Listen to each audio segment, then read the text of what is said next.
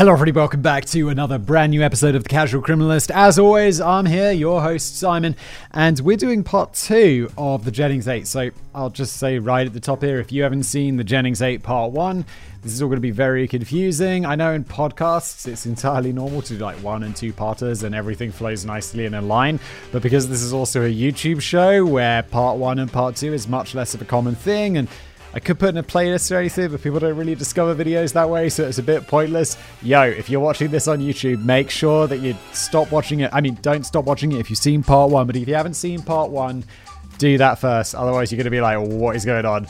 I'm very confused. The reason we broke it up is because the first one got insanely long. This one's also insanely long. And it's just, honestly, a lot to get into. I assume Callum's going to give us a little summation of what happened last time because, honestly, even though I recorded this, the first one about 20 minutes before I recorded the second one, I'm still like, I could really use a recap of what happens. If you're new here, Callum is the writer for this show. He has written me a big old script which I have in front of me. I'm going to read it. I'm going to add some thoughts if I have any. I often do. Some people say it even gets a bit rambly. That's absolutely fair. Absolutely fair. I'll try to cut it down. But then I say I'll try to cut it down, and people are like, no, Simon, don't do it. The rambles are nice. It's complicated. And then afterwards, Jen. Oh no! Jen, are you all right? Jen, speak to me. Our video editor is going to add in, and audio editor, of course, for the podcast version, is going to add in some music and some images for everybody to enjoy. And, well, with that long waffling intro out of the way, let's get into it.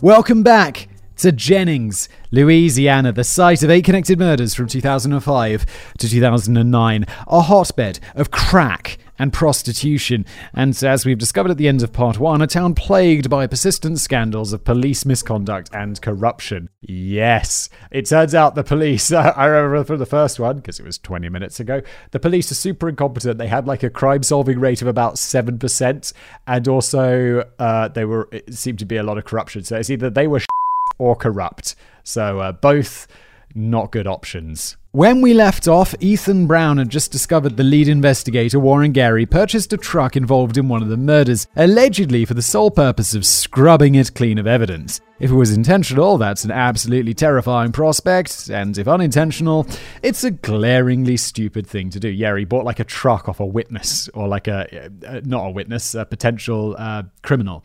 It's like, dude, not smart. And then he was like, yeah, he scrubbed it down real hard. This was front page news in town once the Louisiana Ethics Committee got their hands on Gary, but all things considered, it wasn't a particularly surprising headline at all. In fact, I'd be surprised if the local journalists didn't already have their templates already set up for a story just like this. They'd been covering regular corruption scandals for about 2 decades already. I know it sounds like a super naive thing to say, and people are going to be like, oh, Simon, please. But wouldn't it be nice? In a country like America, which, for all of its faults is, I feel like, I want to say, I don't know, I've been to countries where there's like police corruption and it's blatant. And it's like, yeah, you get pulled over, you can just bribe the policeman and he will just let you on your way with no problems whatsoever. Just bribery is absolutely a thing at every level. Whereas in the US, I'm like, the idea of... Maybe I'll just use the UK as an example. The idea of getting pulled over by a policeman and for speeding or whatever, and offering him a bribe is just absurd to me. The idea that this sort of corruption actually would happen, he'd be like, what are you doing, mate? Are you actually crazy? Just take the bloody fine. Because police don't want to do that because they'll lose their pension and shit. And I guess it's just a bit naive to think, but I'd like it not to be naive to think this. But in 2009, in a country like the United States, like super democratic, big, like super developed, arguably the most developed in some ways not, countries, that there would be not so much police corruption would be nice. Like, really? Come on, please. According to Ethan Brown, the problem of corruption in Jennings stretches back to the 70s, when the drug scene in Louisiana underwent a boom. Street drugs were making their way to New Orleans en masse. Pretty soon, some cops got tired of busting filthy rich smugglers and decided to line their own pockets as well. And that's how you end up with the police department, which has a longer rap sheet than half of the criminals they arrested. Let's do a bit of naming and shaming, shall we? Get your notepad ready, because the web of dodgy dealings is vast, and plenty of players in the Jennings 8 case are wrapped up in it. What thin blue line? We begin in 1990, when two balaclava-clad burglars broke into the Jeff Davis Sheriff's Office. After prying open the metal mesh door to the treasure trove of illicit goods inside, they managed to lift 300 pounds of confiscated weed out of evidence. Holy shit. That's a lot of ganja. Depending on the quality, that could have been anywhere from $75,000 to hundreds of thousands of dollars in value at the time. Or if you're smoking that American Beauty shit, what was it called? I don't even remember. It's some scientific, super weed. That'd be worth millions. But the burglars never got to cash in. They were caught soon after. During interrogation, one of them revealed the alleged masterminds behind the heists. Everyone's favorite pimp who's totally not a pimp, Frankie Richard, and Chief Deputy Sheriff Ted Gary. Sounds like the deputy might have given the tip-off to Frankie after a big bust, and he set a couple of his goons on the job, but nothing ever came of those accusations. Otherwise, 7% conviction rate, remember? And it's like when it's your mates, it's probably even lower. Other officers were more direct when pilfering from the evidence rooms. For example, Detective Donald Lucky LaChouche of Calcio Parish allegedly got sticky in the mid-90s, handing out confiscated drugs to suspects. What are you doing? And the depravity of this boy in blue wasn't limited to using the evidence room as an adult pick and mix in 1990s. I mean, definitely illegal and wrong, but there's bound to be some really cool in the evidence room, right? Like, there's going to be just piles of money from drug busts, 300 pounds of weed, tons of coke, loads of guns. I don't know, whatever the police have got, there's going to be some cool stuff in there. You're going to be like, I shouldn't steal from the evidence locker.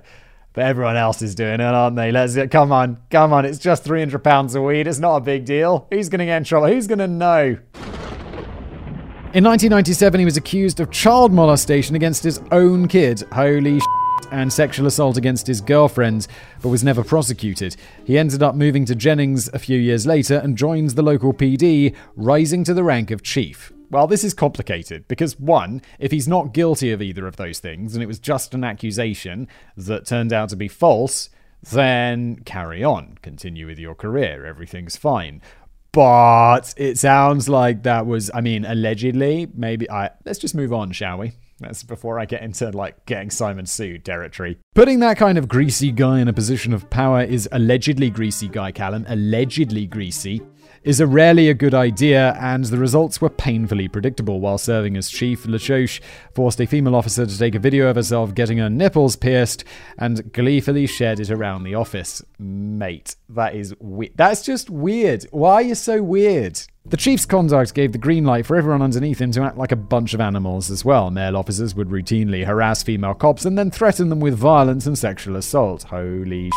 In 2003, 8 of these women filed civil suits at the federal level against the sheriff. Good. Poor old Delouche. I don't think there's anything poor old about Delouche. He sounds like an absolute scumbucket. He then had to face up to the consequences of his behavior at a time when his alleged pedophilia was making the headlines again. His ex-wife made fresh allegations during a custody dispute, including that he filmed some sexual acts with a family dog. So on a scale of good cop to bad cop, where exactly does this kind of behavior rank? You're the problem. You're the problem. You Dr. White, onkin jamrag, onkin. Well, I have to say, sexual behavior with your dog, it's got nothing to do with you being a good cop or a bad cop. It's just got to do with you being a piece of person, which probably does relate somehow to your profession, doesn't it? It's a bad cop. No, it does totally relate. I don't know why am I defending this guy's copping? He's a cop and a horrible person, allegedly. Wait, was any of this stuff proven? Then I can remove all of those allegedlys that I just said. Jennings' populace wasn't exactly thrilled with the idea of a canine molesting frat bro keeping them safe, so Delouche was forced to resign as police chief amid the scandal. However, he was never actually fired, and he wasn't barred from serving in the future. After the attention died down, he popped up again in another parish with a clean start. Oh my god, why are you hiring this guy? But also I have to keep all those allegedlys in. Also in a custody battle, his wife could say stuff that's not true to give him like a tiny bit of credit but bro, smoke where there's fire. Smoke where there's fire. Naughty sheriffs. At this point, the cops are starting to look very much like the bad guys of this story. The idea of collusion between the cops and the drug trade looks a lot more likely in light of all of this, and obviously not all of them were at it, but a hell of a lot of them were. In fact, even the sheriff himself was involved. More than one of them. Oh, brilliant. And I mean, this is exactly it. We talk about the guy, the alleged guy with all the allegedlys, and how it's like his behavior of the nipple piercing just trickles down to the cops below him. It's like, yo, if the boss is acting like a dick, then everyone below him is also going to act like a dick. I remember I worked at a supermarket. Let's just say, because I've probably mentioned the name of the supermarket and people before. Let's just say this isn't me. But there was a boss that was like, yeah, it's okay to like occasionally steal stuff from the bakery. And if you're here, no one can see what's going on. And then it's like, all right, well, dude, if you're going to steal stuff from the bakery, allegedly a lot of people underneath you are also going to steal from the bakery. And I'm pretty sure that we weren't supposed to be stealing all that stuff from the bakery.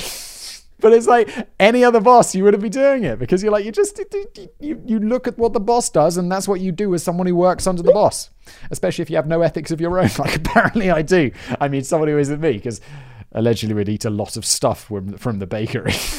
By the way, those cookies that they make in the supermarket where they put it comes as like a frozen block of like this delicious chocolatey stuff that they put on the tray and then it kind of pancakes out into a cookie. That stuff frozen is intensely delicious. Not that I would know, because obviously I'd never steal anything from the bakery of the supermarket that I worked at. In 1993, Jeff Davis, parish sheriff, Dallas Cormier, found himself the subject of a whopping indictment. 36 federal felonies relating to the embezzlement of public funds. He had apparently siphoned off $250,000 worth about double that today, in order to buy himself guns, boots, and trucks. The result? A $10,000 fine and 1 year of probation. He's probably like, worth it. That is a return on investment. It's lucky I kept about 10 grand of that money ready for fines. For comparison, if a car thief in Jennings nicked a $25,000 ride, they'd be looking at a maximum of 20 years and a $50,000 fine under Louisiana law. They better be nicking it with a bloody gun and shooting someone in the leg. 20 years? That's absurd. And that's 1/10 of the value stolen by the good sheriff, who should also be held to a higher standard because he's a cop. Goes to show that if you are the law, then you don't need to worry about the law. And as I said, I wish this wasn't true in America. Come on. And how about the shady sheriff's successor? This was Ricky Edwards, the guy in charge during the Jennings 8 murders. He got himself in a spot of bother in 1996 when a Hispanic couple filed a lawsuit against him in his office. Their complaint related to an illegal stop and search while driving down the I-10, carried out by one of his top deputies. The TV show Dateline launched an investigation at the time. I know everyone's like, will know what Dateline is. I don't really know what Dateline is. It really does sound like a dating show, which, given that it comes up in Casual Criminalist a couple of times, fairly sure it's not that. Concluding that unconstitutionally seizing assets from Latino drivers was basically a part of the culture in Jeff Davis Parish. At the time, he was out of the office by the time Ethan Brown came to town, with a seat on the Louisiana Sheriff's Association for his valiant service. Oh my god, these corrupt really do look after each other, don't they? Allegedly. Sure, a few people got murdered on his watch, but Sheriff Edwards had his priorities straight. Had he not dedicated himself to the indiscriminate harassment of out-of-towners, who knows what horrible fate would have befallen the people of Jennings. Edwards was replaced in 2011, but the misconduct didn't end in Jennings after his departure from office. In 2013, City Police Chief Johnny Lassiter, a man who in pictures appears to have a perfectly rectangular head, it's really quite marvelous, was I gotta look this up. Perfectly rectangular head.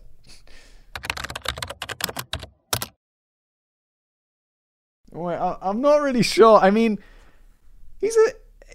I don't really know what a rectangular head is. He just looks like a bit of a larger man. And he was accused of malfeasance in office, obstruction of justice, injuring public records, and stealing drugs and cash from evidence. Holy shit. The scandal first broke 3 years after the charges were brought and the chief stepped down. At this point, a state police audit revealed that the evidence manifest was short $4,500, 1,800 pills, 380 grams of cocaine, and a few pounds of weed. Oh my God, this guy was having a good time. Yes, it's terrible behavior for a cop, but I bet you would have loved an invite to his parties. And if you're wondering how long the come down from that much stolen drugs lasts, it's about 5 years. That's how long Lasseter got behind bars. Bear in mind the Louisiana Prison Service's newest inmate was the guy heading up the local police from 2006 to 2010 during the Jennings murders. I have to say, I don't think there's ever a come down. Like 5 years in prison seems fairly light for that level of corruption, and oh my God, that's a lot of cocaine. But also, I think that's so much drugs that you never come down. Like you just ride that high until you die, probably of old age, given how much drugs that is. And while he may not have lifted every piece of the missing goods with his own two hands, his complicity meant that a huge amount of drugs flowed right out of the police station and back onto the streets. If your police department is technically one of the town's most successful drug distributors, then your town has a real problem. So where the hell were all those missing drugs going exactly? I'll let you decide for yourself, but let me take you to this moment to remind you of what a senior task force member told a witness back in 2007. Don't worry about Frankie, because he works for me. Oh my God. Oh my God.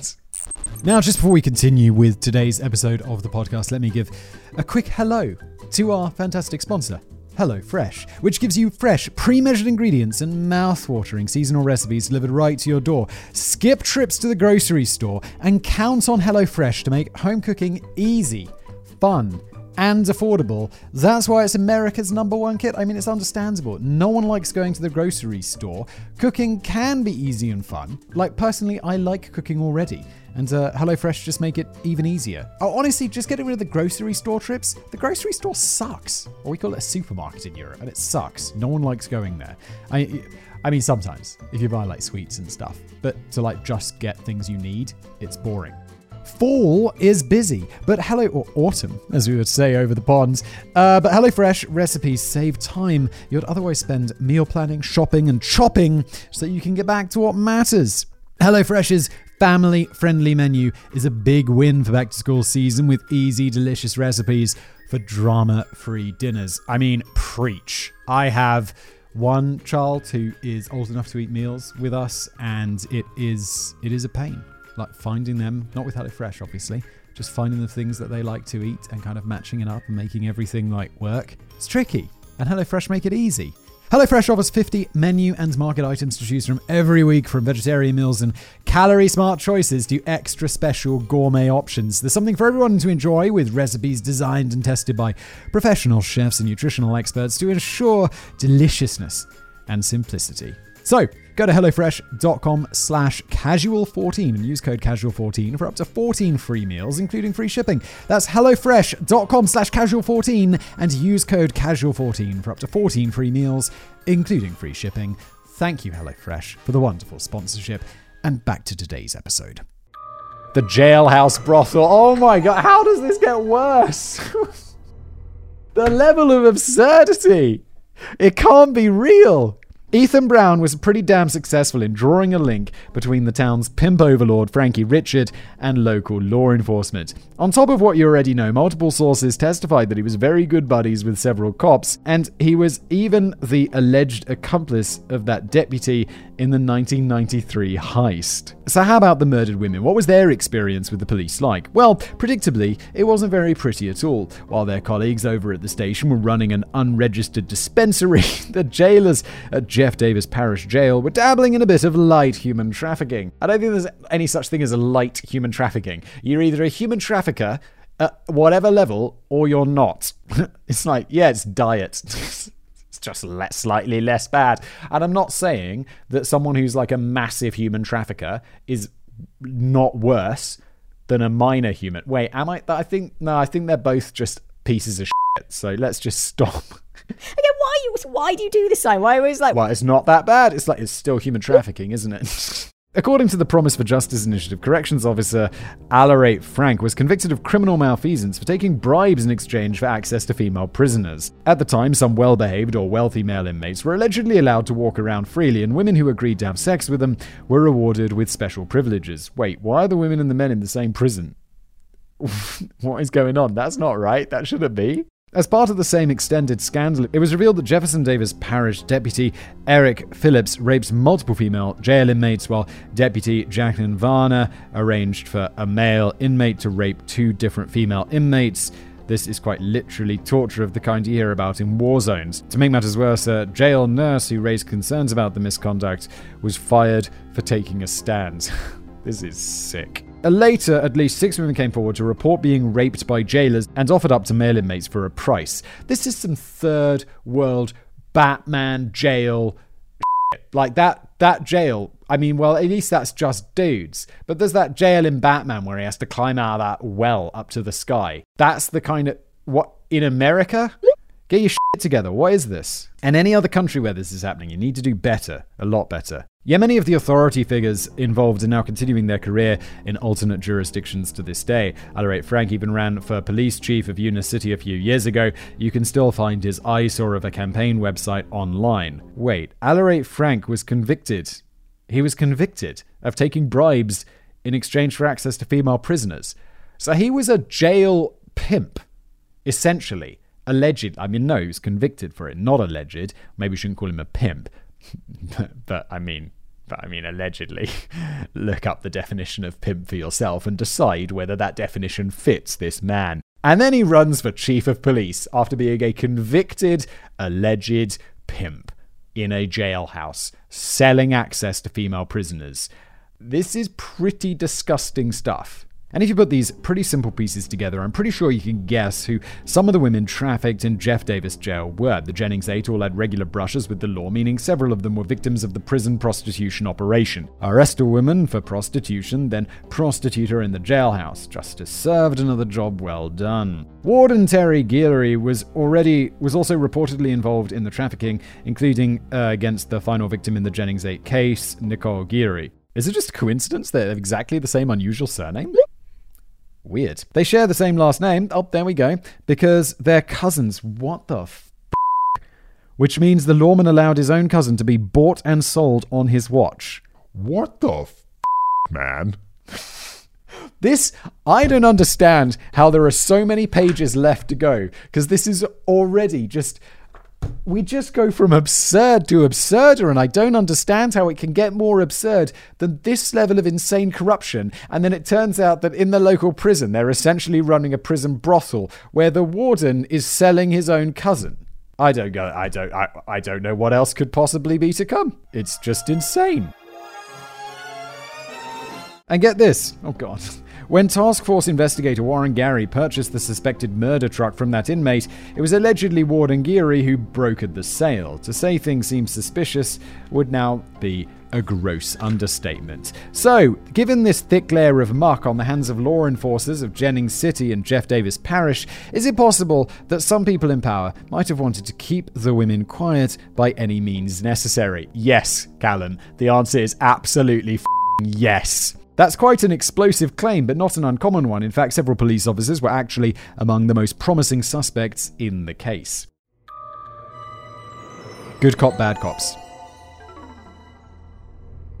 So, which of the roster of Jennings's finest were up there on the board of suspects? We'll start with a familiar name, Terry Geary. Back at the time of the murders, the warden of the jail was actually part of a law enforcement power couple with then-wife Officer Paula Geary. According to witnesses from the local drug scene interviewed by Ethan, the Gearys were regulars at Frankie Richards' House of Fun off the clock. The ragged pimp never denied this fact, but clarified they never hung out at this house unless they came for police business or unless they was coming to buy crack in the middle of the night from somebody else. I didn't sell it.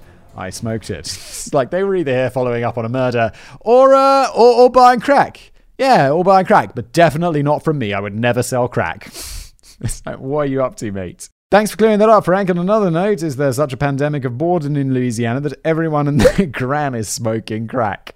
Possibly. It seems... I just imagine my gran smoking crack. It seems to be pretty open secret that the couple were directly involved in the local drug scene, partly as users and potentially in some other capacities. When Ethan Brown linked up with the original renegade PI Kirk Menard, who had been working the case since 2008, he also had some interesting things to say about policewoman Paula. He alleged that it was she who hired the Jennings Eight as informants, and yes, managing snitches was part of her official responsibilities in the city PD. However, she denies ever having any female snitches on her payroll. Since the identity of informants is extremely sensitive information, there aren't any publicly accessible records to prove that one way or the other. Good, yeah. I mean, in a way, she could be like, yeah, I don't have any female. Even if she does, she should shut the up and just be like, no, I don't have anyone. No. Just because informants are really useful for cops who are not corrupt pieces of to catch criminals. Even if she wasn't the handler of the murdered women back then, she would eventually come under suspicion for an entirely different reason. Her personnel file is filled to the brim with complaints from her colleagues accusing her of all kinds of misconduct. It's just not really a surprise at this point, is it? And I bet they're all going to be really intense and weird. One detective is even absolutely certain that she actively leaked information about an ongoing investigation. Oh, God. But it was a classic Jennings case of sticky fingers that eventually brought about her downfall. Paula, a key Jennings 8 task force member, by the way, was in charge of turning over evidence after a raid on Frankie Richards' home in 2009. Sounds like she just didn't want to pay for a crack, doesn't it? This was as part of an unrelated investigation into a burglary syndicate that he was running with his mother. Oh, that's sweet, because of course he was. When Paula signed off on the inventory, $4,000 of stolen gear was missing.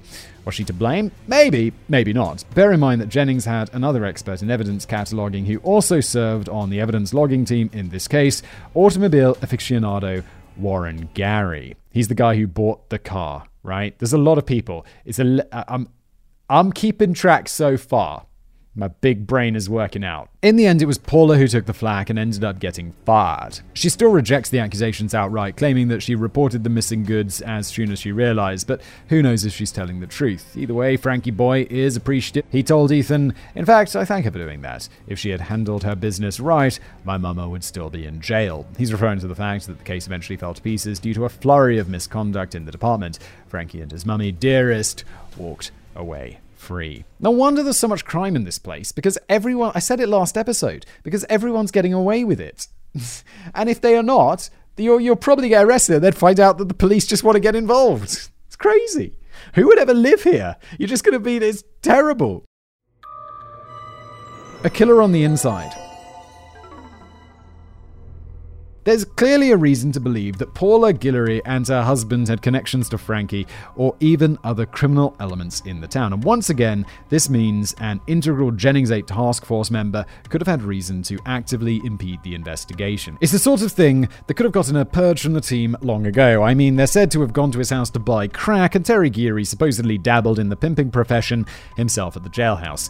Allegedly. That's what we call a catastrophic conflict of interest. So when the theory of a police officer or officers killing the woman for fun started doing the rounds, the disgraced Paula and her hubby were popular candidates. I've heard many rumors that me and Terry were serial killers, she said in an interview with the journalist. But perhaps that's a bit too much of a stretch. While Paula was undoubtedly a shitty police officer, neither she nor Terry's names come up in any of the original witness interview transcripts. However, the same can't be said for a one-time colleague, Sheriff's Deputy Danny Barry. Back when the task force was reporting 0 new leads, much to the chagrin of the public, the interview transcripts were actually telling a very different story. David Barry was directly identified as a potential suspect by no less than 3 witnesses back in 2008 on the same day. This information was never made public at the time. And even if he wasn't a killer, he certainly had some explaining to do. The reports focused around the niche sexual interests of Barry and his wife, who had a strange idea of a good time. Ethan Brown lifted these quotes directly from the witness interviews back in November 2008. He drove a small blue sports car. Barry would drop off his wife, Natalie, and she would get the girls. The couple would spike a drink and then take the girls back to the Barrys. Danny Barry had a room in his trailer that had chains hanging from the ceiling and set up so that a person could not see in or out of the room. Whoa. Did they just pick up some people, drug them, and then kind of put them in their sex trailer and rape them? That's intense. Yes, the couple allegedly cruised for women to drug and then bring them back to their trailer sex park dungeon. Stay classy, Louisiana. Is it too much of a stretch to imagine that someone capable of drugging and raping women might graduate to murder? No, it's not a stretch. Plenty of people in town thought so. The idea that Danny and Natalie Barry might have ended their sessions by asphyxiating the helpless women became one of the more popular rumors. But of course, this angle was never officially followed up on by the sheriff's department, at least not as far as the public records indicate. Even if new evidence comes to light now, it's too late to prosecute. Danny passed away in 2010 in a tragic BDSM. No! Oh, okay, no. Yeah, Callum goes on to say, only joking, it was a heart attack. Okay. So apparently it was possible to go a full 12 years at the Jefferson Davis Sheriff's Department while regularly drugging and raping sex workers. What exactly would it take to have you booted out? It's unbelievable. Like, that he's getting away with that. It's like, oh yeah, well, we know what he's up to. That's the popular rumor around town. We know that he's doing those murders. No, he's just doing a bit of light rape. Dudes, get it together. We're about to circle back to the nitty-gritty of the Jennings 8 case and look at the incident which really blew the cover on the potential police involvement as early as 2007. This was when one officer discovered that perhaps the most dangerous thing you could do as a police officer in Jennings was to tell the truth. The fall of Jesse Ewing. None of what we just covered paints a particularly pleasant portrait of the Jennings PD or their superiors at the Parish Sheriff's Department. Even the public were suspicious that the person who killed the women might actually have been living off their tax dollars, someone directly involved in the investigation to find the killer. But it's worth noting that not every officer was involved in dodgy dealings. There were those on the force that actively reported the deeds of their colleagues, which must have felt like bashing your head against a brick wall over and over. One officer ended up losing his entire career as a result, which is insane considering everything that the other cops did, like 12 years of the weird trailer sex thing, allegedly, and not getting fired. Amazing. This is our good cop, Sergeant Jesse Ewing. He was an officer in the city police force back in 2007 and a key part of the early task force. Back then, they were still just investigating the Jennings 4. And that year, Sergeant Ewing received word that two women down at the jail had important information to share about the killings. So he went down to the jail alone, armed with just a tape recorder, to conduct some interviews. It was actually the testimony of these two anonymous witnesses that revealed the Chevygate incident regarding Warren Gary and the murder of Kristen Lopez, which we ended part 1 with. Not only that, these two witnesses told our good cop that higher-ranking officers of the police were complicit in a cover-up of the facts all along. Ethan Brown got the chance to hear those tapes and wrote, "They provide highly specific information about the murders of two of the prostitutes, Whitney Dubois and Kristen Gary Lopez, as well as local law enforcement's alleged role in covering up Frankie Richardson's role in at least one of the killings." Jesse Ewing was already suspicious of his colleagues at this point, probably because they were a roving horde of sex pests and thieves, so he decided to keep this new information on the down low. The rogue copper instead went to a local PI, most likely Kirk Menard, who forwarded copies to the FBI outpost in Lake Charles and the Louisiana Attorney General. The feds then rode into town on white stallions and arrested every single corrupt cop for misconduct and murder. This is absolutely going to be like Callum saying in a second, except that it absolutely didn't happen. And everyone lived happily ever after. Only joking, Ewing's gambit misfired horribly. The FBI and Attorney General actually ignored the content on the tapes and sent the copies right back to Jennings. Oh god. No. More precisely, straight into the hands of the Jennings 8 task force. Jesse Ewing had breached proper procedure, and the insubordinate officer now found himself at the mercy of his superiors, who, as you know, were of dubious integrity. He's screwed. Also, the guys, the Attorney General and the FBI people, what the guys? Come on. The moralistic sergeant was charged with malfeasance in office and dismissed from the force. To cap it all off, one of the witnesses he interviewed came forward with a sexual assault claim relating to the day of the interview. Obviously, if it's true, he's pretty much as scummy as the rest, but is it possible that a corrupt cop might have leaned on the woman to log a false claim and smear the reputation of a turncoat? She was in jail after all, and her life could end up pretty miserable if she never complied. Yeah, it's entirely possible. In fact, it seems extremely likely. Whether Ewing really was guilty of harassment or not, he was now blackballed from the profession after 20 years of service. He told Ethan Brown, "I felt screwed for doing the right thing." This is what actually happens to maverick cops in real life. Rather than just hijacking helicopters and throwing villains off rooftops like in the movies, they just end up shunned and disgraced. Meanwhile, the bad eggs in our story somehow ended up with new jobs and squeaky clean records. The tapes.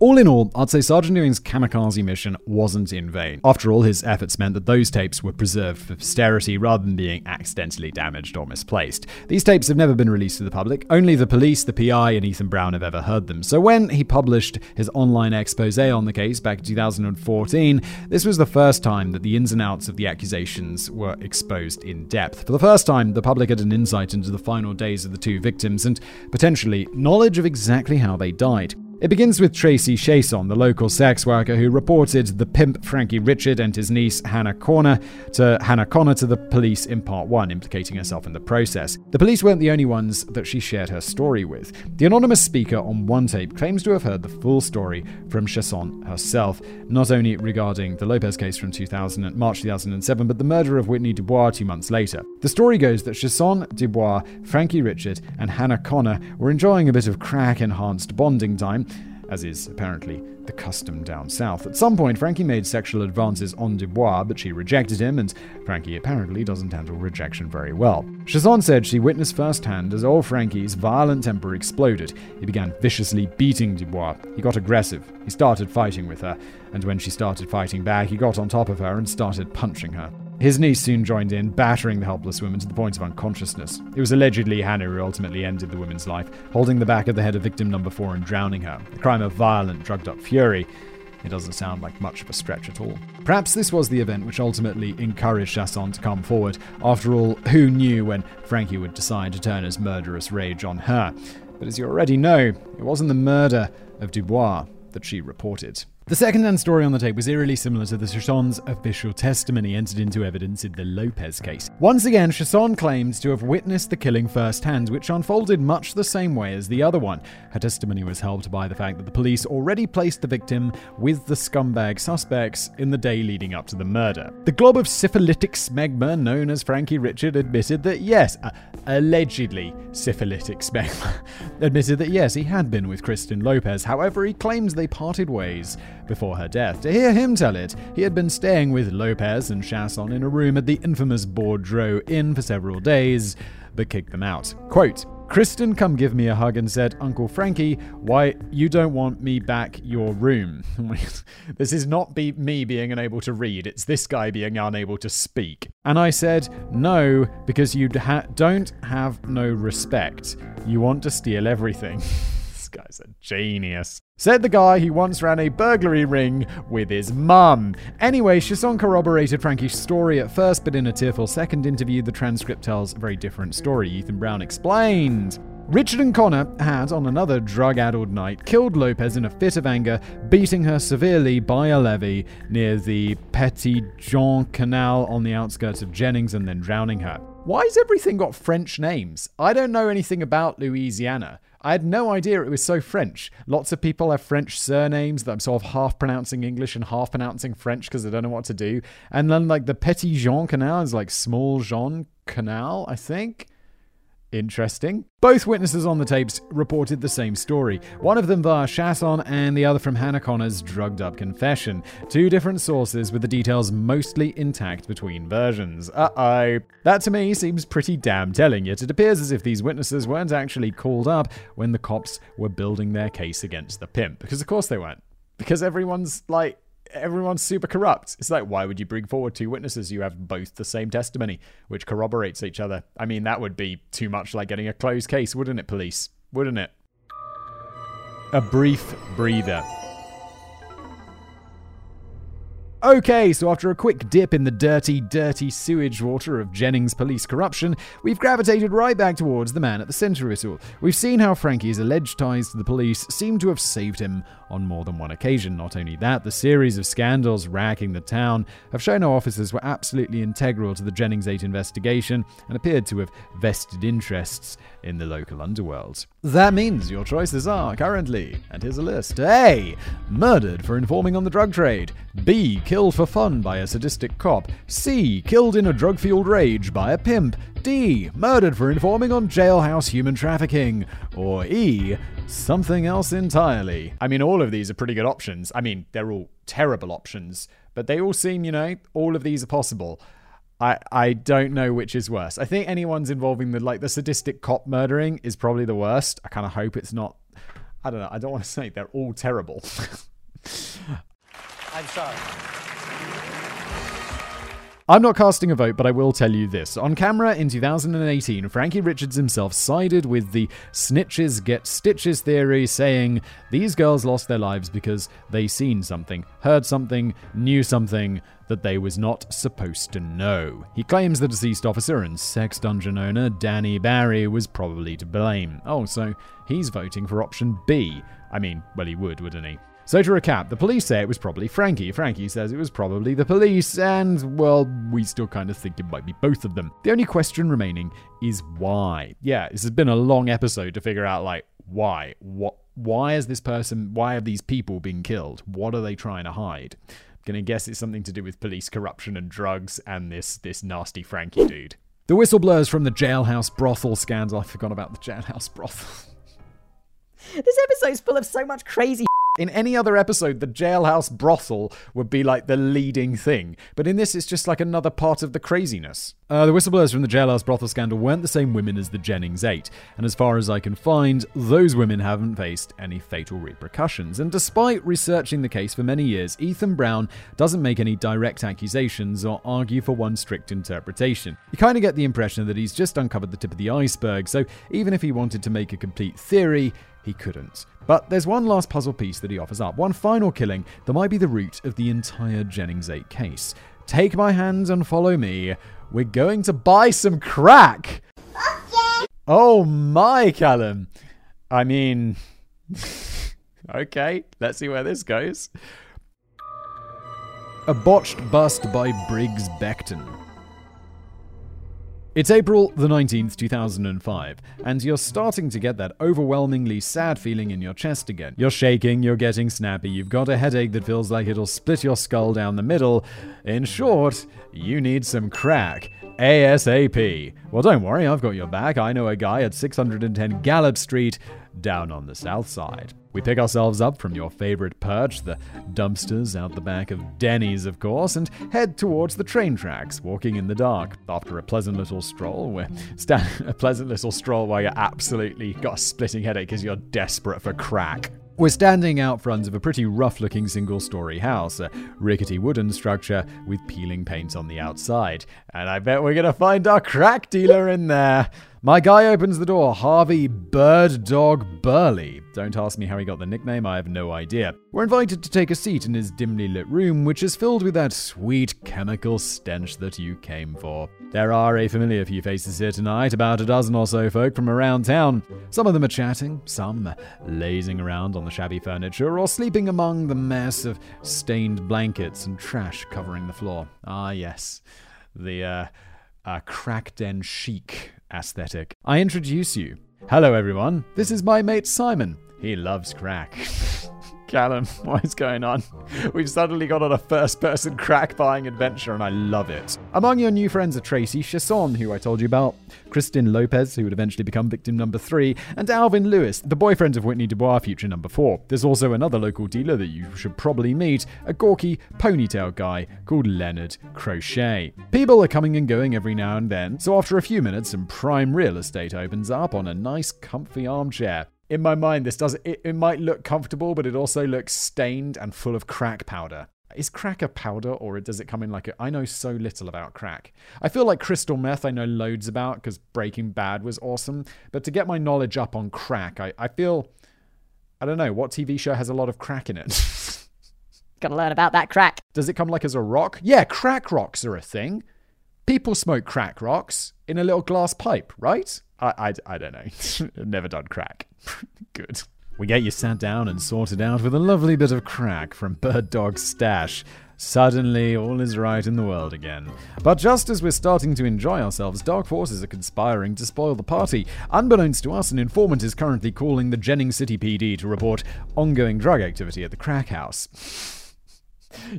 There's drug activity at the crack house. Surprise! The cops are extra interested this time because Tracy Chasson is currently breaking the terms of her probation by just being there. Fast forward another 24 hours and you're still sinking into your nice comfy armchair, but you've burned through all my spare cash and once again we're out of crack. I'll add it to the tab. All we can do is curl up in the dark and try to keep the bad thoughts at bay. I feel like the only time you can sit in a chair for 24 hours is like when you're on a plane going to Australia, I guess.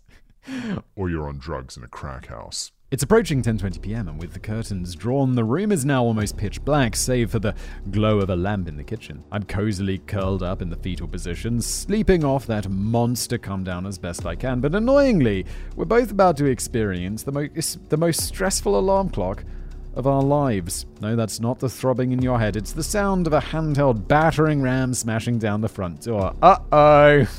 Well, I think we're okay. You've smoked crack. You're not dealing crack. You're in a crack house. Hopefully you don't have any crack on you. Fairly strong defense. I'm just hanging out in the crack house. Was I doing crack? Definitely not. What's this? Just a really bad hangover from beer.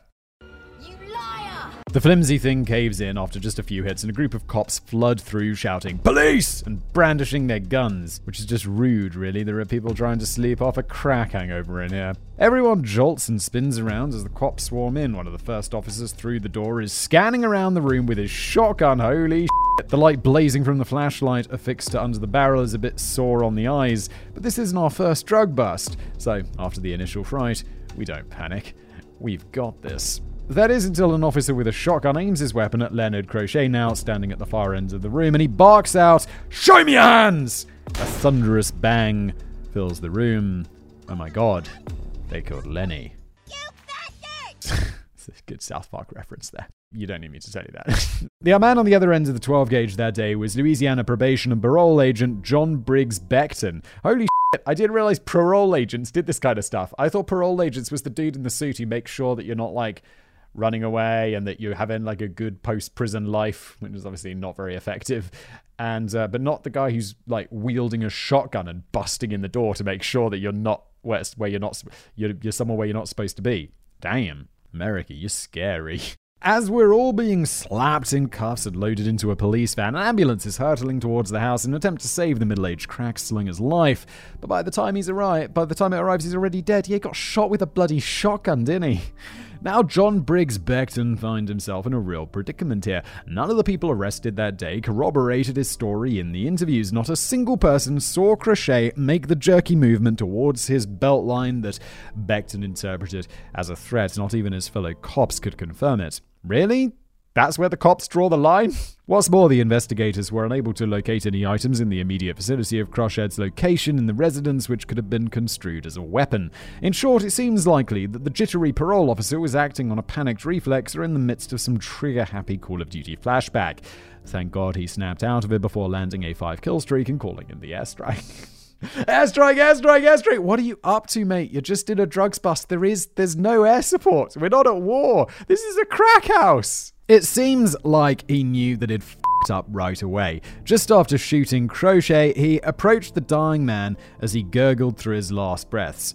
"Oh shit," Beckton muttered. According to one report, Crochet was then flipped onto his front and handcuffed, as if the buckshot in his chest wasn't enough to pacify him. It seems like Crochet's death was entirely preventable and unnecessary, and with no testimony backing up his version of events, surely Beckton would be severely disciplined for his mistake. Right? No. You've already listened to a good 2 hours of what has been going on in Jennings. This guy's not going to get punished at all. You know, you should probably go to prison for something like that, shooting an unarmed dude. I mean, maybe if it was an honest mistake, but there doesn't seem to be anything honest about the whole episode today. Two-parter. I get the feeling he's probably going to get promoted or some shit. He's probably going to get made chief of police in another town after his record's forgotten. Okay, let's move on. Of course not. What a surprise. He simply wasn't punished at all. In Beckton's report, he wrote that the dealer then made a sudden movement with his hands towards his belt line. The parish grand jury took his word for it and accepted that he felt threatened enough to justify lethal force. This meant a no true bill ruling, amounting to 0 wrongdoing. Well, I mean, at least he didn't get promoted to chief of police. At least it's not good enough. The fallout. Where things get really interesting, though, is how Ethan Brown made this episode a kind of book of Genesis in the Jennings Eight story. After all, the very first victim showed up just 1 month after. Could it be that this one event started a cascade of corruption and violence that left 8 women dead and potentially many more related parties? Frankie Richards suggested so. Quote, "Most of them girls was at a raid. When that crochet boy got killed, most of the girls that are dead today were there that night." Wait, this is a huge overreaction. Like, what? Why? Because they could testify differently, but the guys already got off? Isn't there like that double jeopardy thing? They can't try him for the same crime twice? I think that's a thing, right? Judging from movies. So what's up? Like, what? I don't know. That's not entirely confirmed. All the people I just mentioned by name were listed on the official arrest record from that day. Only one of the Jennings Eight saw it firsthand. But who knows who came and went in the days leading up, or when you were conked out on that armchair. All the other victims were certainly at least adjacent to the drama that unfolded that night. Things are heating up nicely, but I've got a question. Since the police clearly had the capability to clear the trigger-happy parole agent of any wrongdoing without the need for a scorched earth massacre of local street criminals, why bother? Okay, good. I really thought I must have missed something, because I'm like, that just seems like an unreasonable overreaction for something that the guy already got off on. He's like, well, I already got off on that crime. Better kill all the witnesses. It's like, mate, that just sounds like a high-risk activity for you to get involved in for very little upside.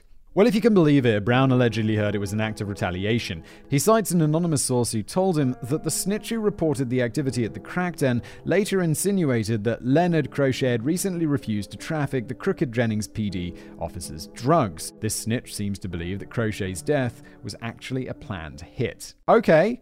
Yeah, that's totally reasonable, but does that mean we need to kill all the witnesses? Witnesses to what? They didn't know this secret plan, did they? Meaning that if this extraordinary claim is true, this secret plan existed, if this extraordinary claim is true, the other victims could have been collateral damage, a bit of tidying up, which ended up getting out of control. Because after this incident, the murders and suspicious deaths started really racking up. It potentially became a game of witness whack-a-mole, killing witnesses to the first murder, then killing witnesses to that murder, and then that murder, and so on. Oh my god. Okay, I get it. So it just got out of control. It's like just a chain reaction of murder and witnesses. That is so intense. This theory is supported by the fact that, according to some of the transcripts obtained by the journalist, some of the Jennings Eight were actually interviewed by the police about the murders that preceded their own. And nobody drew attention to the fact that witnesses with apparently privileged information about the killings were suspiciously dropping like flies. I feel, someone should have made that connection very early on. Apart from there's that 7% conviction rate though, and that's why. Police just a bit shit in Jennings. Allegedly. Apart from the women themselves, there was also the death of our beloved dealer, Harvey Burley. He actually turned up dead shortly after telling a relative of Whitney Dubois that she was investigating her killing, getting closer to an answer. And of course, as the web of intrigue spread out, people who weren't part of the drug bust started mysteriously dying too. There's the case of Russell Carrier from Lafayette. He called the Jeff Davis Parish's sheriff office in September 2008 to report seeing 3 men walking out of the patch of woodland where the 6th victim was found soon after. There was a Mr. Mountain, a Mr. Ivory, and a Mr. Williams, associates Frankie Richards, the first of whom is also suspected in the Lopez case. That sounds like another key piece of testimony for a case of missing criminal conspiracy. Very promising. But unfortunately, it never made it to court. On October the 10th, tipster Russell Carrier decided to lie down on the train tracks and take his own life. Investigators never gave a reason for the man leaving the bar that day and ending up on the rail. Could happen to anyone, really. Who among us hasn't gone out for a nice public nap only to be bisected at the waist by a freight train? Holy I mean, like, killing yourself is a very morbid topic. But, like, by a train? Really? That's how you choose to go? Nah, maybe he was killed. Maybe he was murdered. I mean, it sounds like an effective way to murder your worst enemy, rather than a way to choose to go. Another quick breather. Kind of necessary, especially let's talk about the best suicide. Great job, Simon. Well done. So now the picture is coming into clearer focus, even though it's still too complex to take it all in at once. Number 1. We see people offering a hand in murder investigations suddenly turning up dead around Jennings. Number 2. We know for a fact that some of the Jennings Eight had information about these deaths and other dodgy dealings. Number 3, they were all alleged police informants who would have had the established channels to relay that information to the task force. And 4, the task force and/or associated agencies may have been infected with underworld moles leaking information. As we mentioned at the very beginning, during the final days of Lopez's life, she was in a paranoid state. Her mother is quoted as saying, "They were scared, them girls. I think she knew about it and was too scared to say." Now we have a better idea of what it might have been. Same with the mother of Nicole Geary, the last victim. She used to tell us all the time that it was the police killing the girls. She knew, and that's why they killed her. It seems likely that she's part of a chain and that everyone else was killed for the exact same reason, just for someone else to cover up someone else's murder. This is a crazy thing. Nicole even appeared to know she was next. Just days before her death, her mum asked her what kind of icing she wanted on her birthday cake. The 27th was just a few days away. Nicole replied, "Mama, it doesn't matter. I'm not going to be here." And the same for Laconia Brown. Ethan uncovered a previously unreleased task force testimony from one of her friends who said Laconia was worried about 3 murderous police officers who were killing witnesses. Her sister later revealed that the victim claimed to be investigating a murder with a cop. The cop wanted to give her $500 to tell what happened. "I think it was a cop that killed my sister." The accusations of police involvement were so ubiquitous that by 2009, Sheriff Edwards demanded that every single member of the task force be swabbed for DNA to silence what he called baseless rumors, aka directed accusations against specific dirty cops. According to baseless accusations, it's like, oh my god, have you seen your police force? According to Brown, it appears that they kept the results of those tests purely internal, which kind of defeats the entire purpose. Yeah, I'd be like, okay, well, yeah, it turns out that, I mean, why keep that internal unless you have something to hide? Right? The possibility remains then of a deep bloody conspiracy between crooked cops and underworld thugs lining each other's pockets and watching each other's backs. And given the explosive effect of Ethan Brown's investigation, those rumors will likely never die. The book and aftermath. Brown went on to publish his findings on Medium in 2014, one of the most read true crime pieces on the web. He attributes its success to the premiere of True Detective Season 1 shortly before, which bears some striking similarities to the real-life case. The real story soared into the public consciousness on the back of that show's success, flooding Ethan Brown's inbox with interview requests. However, the article was met with mixed reviews in the town of Jennings itself. After his piece blew up, read by people from all over the world, Sheriff Ivy Woods, the new boss in Jeff Davis Parish as of 2011, responded with a counterpost on his office's website that rejected the journalist's meddling. Quote, "It is unfortunate out-of-town journalists are taking information and twisting it to support a fictional conspiracy theory to gain followers and sell a story." Well, I don't dispute the sheriff's office has had problems, but the past is the past. Dude, that is not... You can't just be like, well, the past's the past. It's like, yeah. But there's all sorts of crimes in the past that should probably be looked into. I mean, it's like, yeah, I murdered someone last week. Past is the past, though, isn't it? Past is the past. Holy shit. It's all one ghetto, man. Or in other words, yeah, sure, some of our dirty cops may have waged a campaign of terror against local prostitutes, but that was 5 years ago. Let it go, man. As a result of this backlash, Ethan's allies in the local paper cut off contact with him, and he no longer felt safe in the small town. I'm not surprised. Should he have ever felt safe in the small town? Ethan Brown is so brave. It's like, I think I said it before. I'm such a coward. I'd never do this. I'm just like sitting here behind my microphone and reading about what Ethan Brown got up to. Thanks, Ethan. Oh, God. I actually felt like I was being targeted by cops or sheriff's deputies to be killed or harassed or assaulted or whatever, and I found it terrifying. I'm not bloody surprised, mate. Whenever he drove out that way, every car following a little too close behind him started to look even more sinister. Every footstep approaching behind him was charged with a new anxiety. The words of the guard at Frankie Davis's seemed more pertinent than ever now. "You're a bold-ass little man, dog. Don't get caught in Jeff Davis Parish at night." So he stayed away for a while. The downfall of Congressman Boustany. One day, Ethan received a call at his house in Louisiana. A publisher wanted to pick up his story for a fully fledged book deal. The Medium article is long enough in itself, but to flesh out the pages of a bestseller, our hero needed to tie up some of the loose ends which had been stuck on his mind since bidding the town of Jennings farewell. And during his final research push, he discovered the perfect bit of marketing material that had catapulted the story of the Jennings Eight into the stratosphere. Remember that shady little hellhole of a motel which we visited at the start of our story, the Bordeaux Inn? Well, a bit of digging into the title deeds revealed that the underworld of Jennings might have had associates far higher up the ladder than previously thought. He heard a rumor that this one-stop shop of vice was secretly owned by people involved in politics. Oh my god, of course it was. Oh my god, of course it was. A long time spent levying public record requests eventually revealed a name, Martin Geary. He was a staffer for a goddamn Louisiana congressman, Charles W. Bastani Jr. of Lafayette, 40 miles east of Jennings. So what does a political field agent need with a seedy motel cum brothel in his portfolio? Well, in his expanded and updated version of the story from 2016, Ethan makes the unbelievably bold claim that the congressman himself was actually a semi-frequent customer. And the craziest part of all, he reportedly had sex with no less than 3 of the Jennings Eight at one time. I'm just saying, Ethan is saying this. He's making these claims. All of this is just me saying what he's saying. And I mean, he probably threw plenty of allegedlys in there. And so, thusly, will I. Allegedly. If you're getting a bit of deja vu here, then it's probably because of that True Detective connection from before. Near the end of the I've not seen True Detective, actually. Near the end of the season, the fictional investigation ends up implicating a powerful state senator in a web of murder and deceit. Life wasn't imitating art. It was blatantly plagiarizing it. Sure, Bastani wasn't quite a senator, but he might have been if Ethan never dropped that career-ruining bombshell. The congressman was actually locked in a battle for a Senate seat when the book was released, 2 years after the original article. At first he tried to ignore the allegations, but later came out swinging with a defamation lawsuit. It's all total lies, and everyone, even John Kennedy, his political opponent, knows it. By this point the damage was done. He lost the race and dropped the lawsuit shortly after. That's intense. That is intense.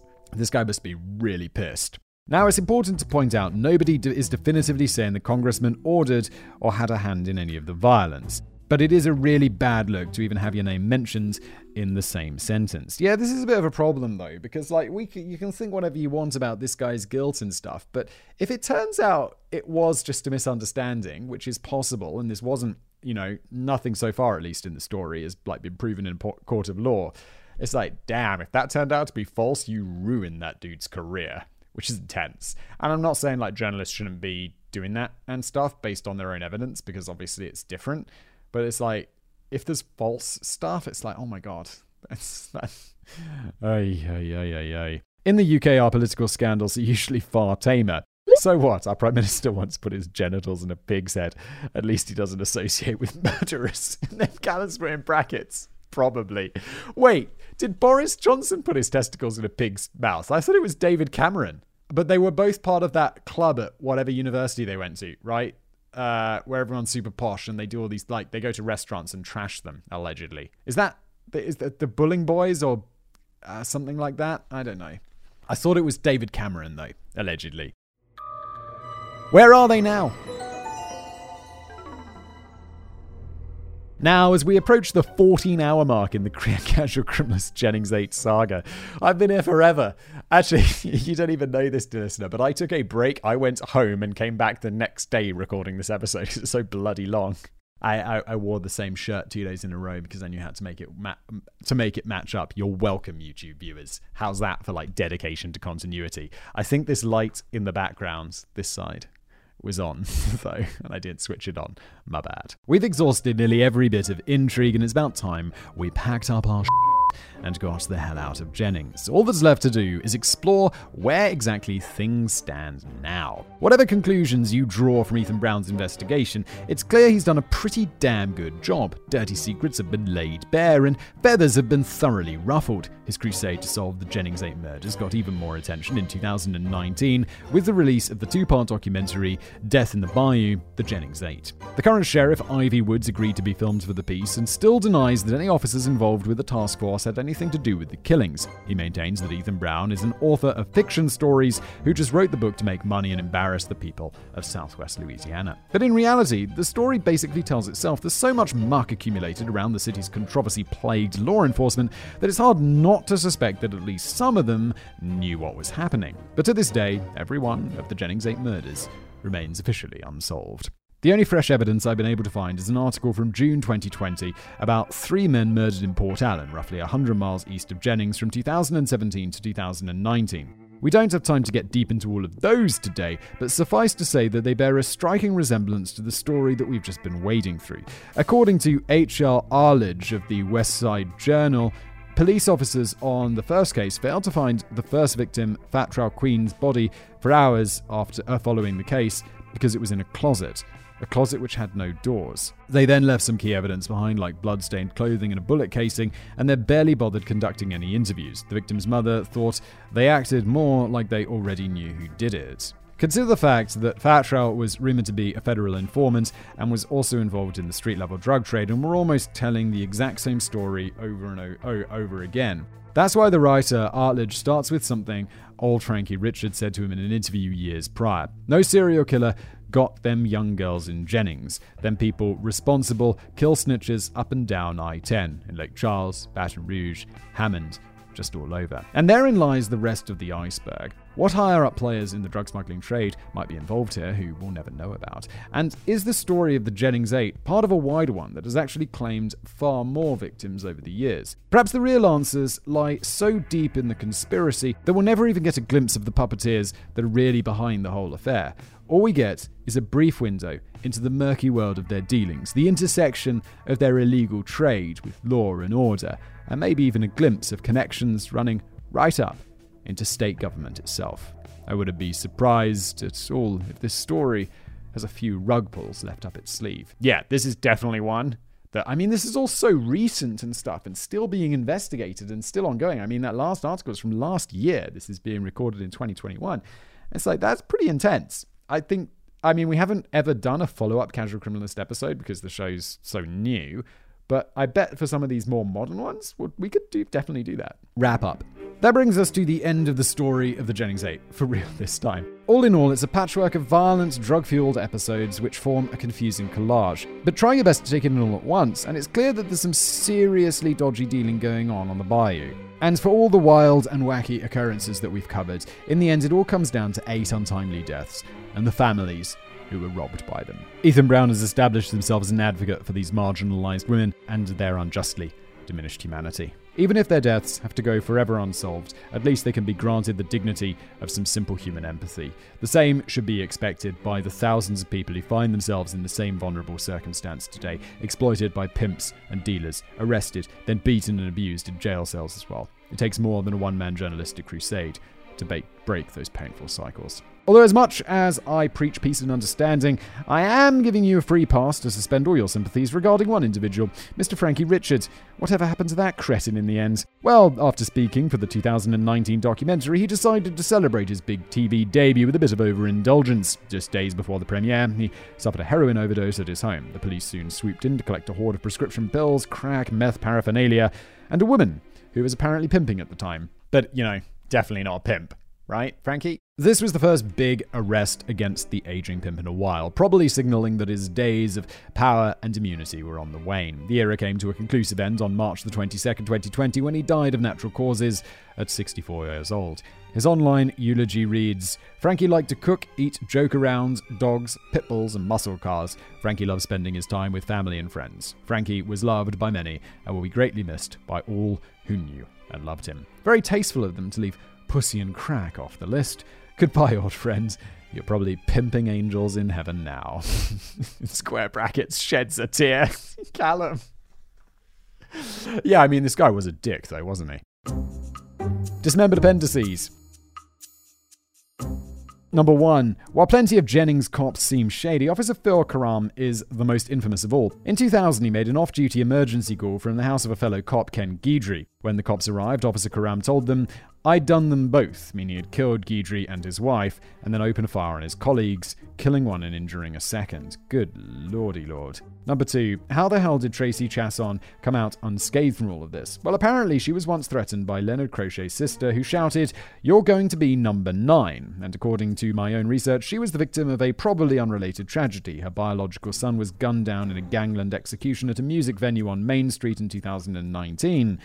It's nice to see that Jennings is still Jennings. Oh my god. Jennings. I never want to go there. I never want to hear of this town again. If I lived there, I would leave. Number 3. Although perhaps we've been too harsh on the little town by portraying it as a super condensed pit of vice. In 2019, it was also ranked as Louisiana's 7th safest city. Are there only 7 cities in Louisiana? Because, oh my god. That's either a testament to the town's progress or the general degradation of the rest of the state. We can't say for sure. Number 4. And last up, Ethan Brown published his original article on January the 31st, 2014. That exact same day, 27-year-old Lacey Fontenot was found dead near Lake Arthur, also in Jeff Davis Parish. The sheriff refused to dub her the 9th in the sequence, despite the fact that she had close ties with many of the original victims. Maybe we'll cover this one in part 36, scheduled for November next year. Yes, and with that we do at last come to the end of our double-parter episode on the Jennings 8. Thank you so much for watching or listening, however you get this podcast. This was a big one. These things take some time to put together. They take me some time to read, and I'm sure Callum spends even more time than I do, and Jen as well. But if you would like to say thank you, you can. Please do leave us a review for this podcast. That would be amazing on Apple iTunes, Stitcher, Google Podcasts. You can't do it on Spotify, but wherever you can, that would be kind. Also, if you're watching on YouTube, there's a like button for you to utilize below, and a subscribe button as well. Utilize them both. And thanks for watching. Thanks for listening.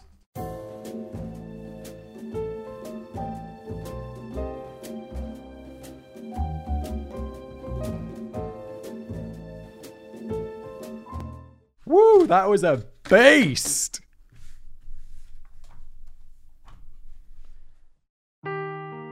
Seeking the truth never gets old. Introducing June's Journey, the free-to-play mobile game that will immerse you in a thrilling murder mystery. Join June Parker as she uncovers hidden objects and clues to solve her sister's death in a beautifully illustrated world set in the Roaring '20s. With new chapters added every week, the excitement never ends. Download June's Journey now on your Android or iOS device, or play on PC through Facebook Games.